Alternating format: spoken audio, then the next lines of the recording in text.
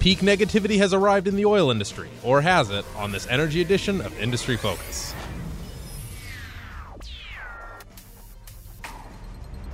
Greetings, fools. I am Sean O'Reilly here at Fool Headquarters in Alexandria, Virginia. It is Thursday, October 15th, 2015, and joining me are the absolute best people I could possibly spend my afternoon with, Tyler Crow and Taylor Muckerman. How's it going, guys? We've been giving him a hard time for about 20 minutes while we've been setting this up, so well, I we wouldn't needed say to get hard that one time. off the chest. He was a little sarcastic. Filling in a little bit later in the afternoon than normal. We headquarters gets busy. Happen. Yeah. So I do have a question about this peak negativity that's creeping into the energy industry. Do we know if liquor sales have increased markedly in the Houston metropolitan area? My guess is probably yes. If you look at what's been going on, I wouldn't say liquor, because liquor is like one of those higher margin things. A little bit more expensive to get a bottle of liquor or something like that. I'm guessing like the really base, like some really cheap beer. That's going to be the real thing going on in Houston right now. I mean, if you look at some of the job cuts that have been going on in the area right now, The 200,000 person job cuts, the head count cuts that we've seen across the energy sector. Yeah, I wouldn't be surprised if sales of very cheap beer brands are you guys you guys can find out in a couple weeks for us. We will. We're going there next week. Guess, yeah. And actually, on that note, this is not planned, but if you have any questions you would like us to ask the energy companies that we'll be talking to, just broad industry questions, feel free to email us at industryfocus@fool.com. We will be speaking with National Oilwell Varco, Distribution Now, and Vanguard Natural Resources. We're trying to get with Kinder Morgan, although we're still having some scheduling issues with them. So hopefully we'll let you know pretty soon. Now, did you guys hear the joke about the oil man that walks into the bar? I did not. Oh, T. Boone Pickens told this joke. I've heard this one. Oil man walks into the bar, says, "Get me a Jackie D." And barman says, "Don't you mean a Jack Daniels?" And oil man just goes, "Not when you know him like I do." So Boone Pickens, he's seen it all. Yes, he has. So peak negativity's here. What does this mean, Tyler? Does it mean everybody in Houston's alcoholic, like we're insinuating now, or is it actually a economic base? No, this is more of a Wall Street sort of thing.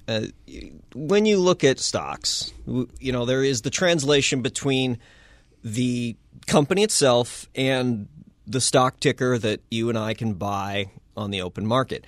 And when I say peak negativity, it is looking at how people view the outlook of what's going to happen to the stock over the next, year, 18 the stock months. Is actually people's assumptions about the future. Right. And when you're making your investing decisions, you kind of have to have that.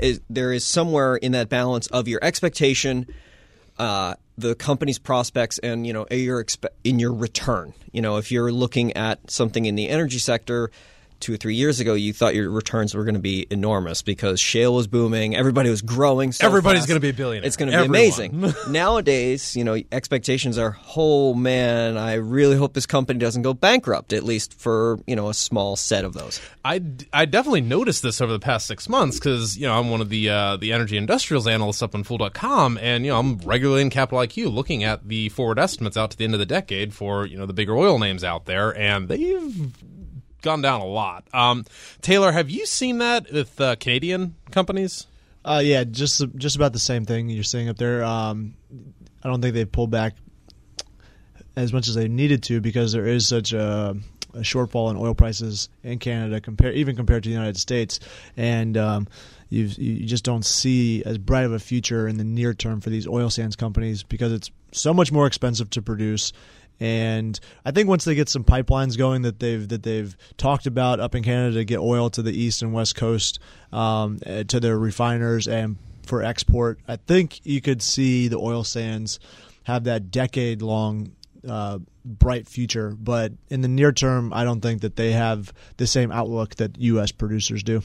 So this article was obviously put out in the Wall Street Journal, and it was, we've hit peak negativity in the energy sector, and the analysts actually took that as a bullish sign. Why is that? Is it just the rear view mirror symptom that? Well, it goes back. I to think it was what were those earnings revisions down to like 1 or 2 standard deviations away from the mean or something like that. So you don't see it very often if you look at the history that they provided in the chart.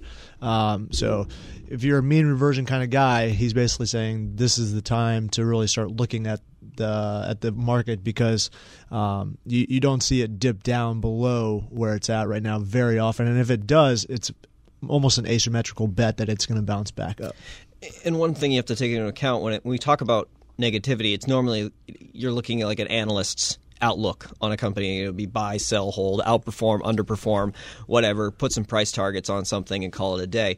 If you look at the trends that you normally see with these things, analysts are very, very good at being late to the game when it comes to these sort of things. Like you'll watch a company's stock drop by 70% because of debt issues, whatnot. Then I'm ready to sell. Then all of a sudden, then there's the underweight. Then it's out to form just down to neutral, and then eventually it'll be down to sell, and then that's when you see it. Yeah, exactly. So I think what the thought was is, like you said, that revisions down have been coming in pretty heavy, but it almost seems a little late to the game because if you look at stock prices of a lot of companies, they've already fallen immensely, and to some degree you could say that they have adjusted a bit to our current oil market. And then so to see all these revisions coming now might be saying, oh, people are going to be bearish from here on out, when it could be very possible that an uptick in oil prices could send things back up again, despite the bearish sentiment. The cyclicality, when you get to peaks and troughs, is very momentum driven. So if you see the tide turn when the negativity is this high,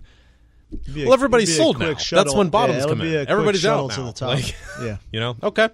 Before we move on to discussing a possible slowdown in renewable energy, I wanted to point our listeners to the newly redesigned Focus.Fool.com. There you'll discover a special offer to join the Motley Fool Stock Advisor newsletter for all industry-focused listeners. All Loyal IF listeners have access to a special discount on Stock Advisor that works out to $129 for a full 2-year subscription. Just go to Focus.Fool.com to take advantage of this offer. Once again, that is Focus.Fool.com. And moving on to our second topic of today's podcast, we've got could we see a slowdown in renewable energy? Long story short, renewable energy financing is basically hitting a snag, in part because the drop in energy prices in the oil market and natural gas market makes renewable energy less competitive. Tyler, do you think this is fair? Yes and no. And here's my thought on it is, yes, in the sense that, when for some reason solar stocks, have a tendency to correlate with oil prices, which on its face makes absolutely no sense whatsoever because oil and solar have very, very little in correlation with each other. Oil is predominantly a transportation energy source with some use in petrochemicals. I think in the United States, less than 1% of electricity generation comes from oil.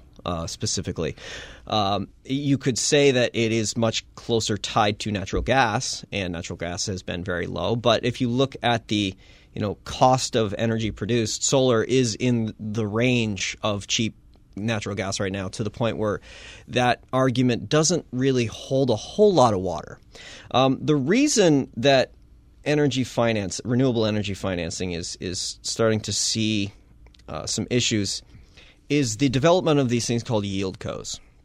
For people who don't know what yieldcos are, they are a specific type of company that is set up similar to a master limited partnership in the energy space, where it basically just owns assets that pay a steady cash stream.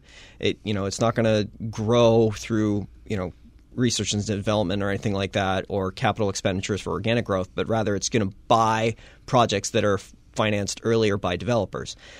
These companies like Solar City are using yieldcos to raise. Solar City, but other companies. I'm sorry. Okay. They've got the financing directly from the. I guess they're issuing bond-like issuances to get the yield from those. They're basically selling the future cash flows of their residential solar installations, because the folks that are having these installed on their roofs are committing 15, 20, 30 years to pay them a certain monthly amount. And then Solar City is basically turning that cash flow back around and selling it. They're using these to raise billions of dollars. as I Yeah, understand quite it. cheaply, but with I think without a lot of the risk that you're seeing Right. with these yield codes. So YieldCo, some very popular ones are set up by Energy. It's called Energy Yield. You also have Terraform Energy and Terraform Global, both set up by SunEdison. Basically, what these things are is they're set up to buy utility scale projects from these developers like a SunEdison. They will take on large forms of debt or issue equity to finance them because they're not actually like building them over time. They're basically making a big lump payment all at once and then, sending out the cash flows afterwards. The problem is that for these companies, they use stock issuance as a major form of capital, and with prices declining as fast as they have, it becomes more expensive from a cost of capital perspective to actually finance You're one of these issuing at the projects. bottom. Yeah, you're issuing at the Makes no bottom. It's sense. more dilute. You have to issue more shares to raise the amount of capital you want, and makes it more expensive.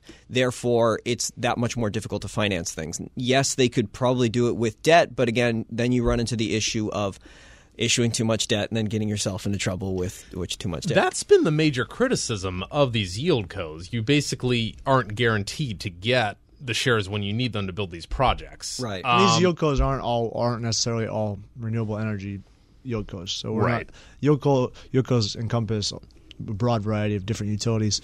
And back to Tyler's point where he doesn't think solar necessarily correlates to oil prices, or I don't even know if it should be thought of in the same view as natural gas prices because you have to continually buy natural gas. You don't have to continually buy sunlight. Once you build you a plug solar it in and panel, you're good. once you build a solar panel installation, maintenance is the only thing that you need to keep up with, and you have to keep up with maintenance at a natural gas utility processing plant as well. So there's huge advantages.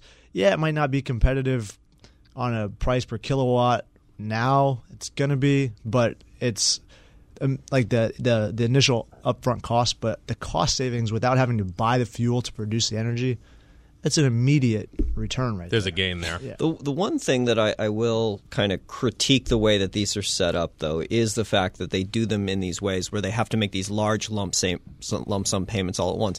And you see this actually in the master limited partnership space as well, where you get the MLP that buys something that's dropped down to them at a lump sum cost, and they have to find all this capital all at once. And like you said, share price, interest rates, things like that can really affect that.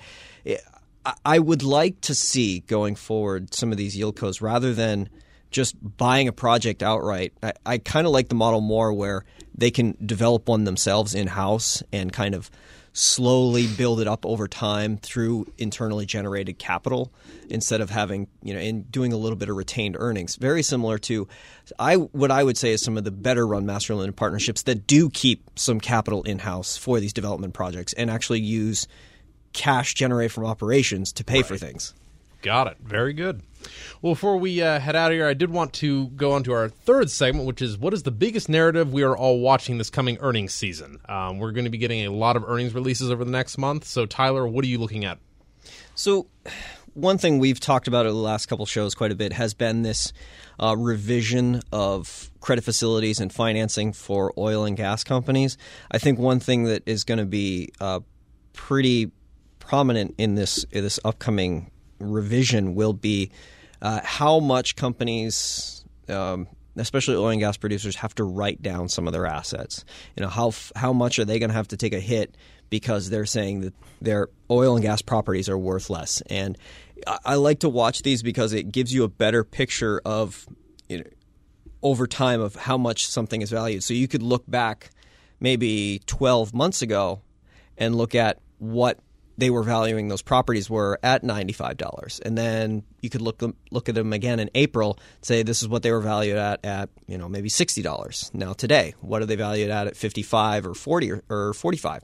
And that having that scale gives you a much better idea of where these companies can kind of lie in that range over time, because we're not going to see oil stay at wherever it is. It moves, it changes, and to see how much a company can add at that $60 range, how much it can add at that $70 range can be really interesting to see, how successful they're going to be going forward.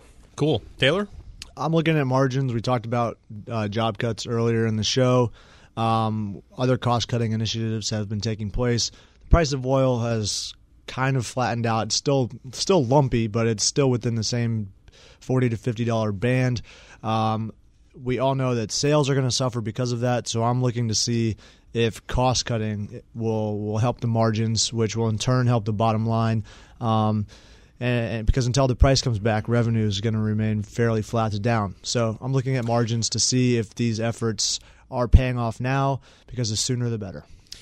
On that note, a lot of E&P companies have been talking up efficiency gains over the last year or two. I mean, is that I mean, they have, but you know, those are achieved over time, whereas you would imagine that job cuts and budget cuts are going to be more immediate. So I want to see if those help, because if those immediate cuts don't help with margins, they don't really have any other levers to pull. Yeah, cool. You can also see that too with some oil services companies with their ability to actually command prices for what they do. You know, a lot of services like pressure pumping for hydraulic fracturing is a pretty commodity service. You know, you're just going to go to the lowest bidder. But companies that have that ability, that with maybe something where they have a technological advantage over somebody or something like that, be interesting to see who can actually preserve their margins through some sort of pricing power. Do any names come to mind? Sorry. No, you're good. A name for me, and I know I'm going to be saying that I'm a bull too much, but Core Labs, they have a lot of proprietary services that, in terms of well characterization and high technology products that optimize total reservoir production. And so things like that, they can have a tendency to keep their margins a little bit higher. Yep. Awesome. Well, gentlemen, thank you for your thoughts and have a good one. And if you're a loyal listener and have questions or comments, we would love to hear from you. Just email us at industryfocus@fool.com. Again, that's industryfocus@fool.com. And as always, people on this program may have interest in the stocks that they talk about, and the Motley Fool may have formal recommendations for or against those stocks, so don't buy or sell anything based solely on what you hear on this program. For Tyler Crow and Taylor Muckerman, I'm Sean O'Reilly. Thanks for listening, and Fool on.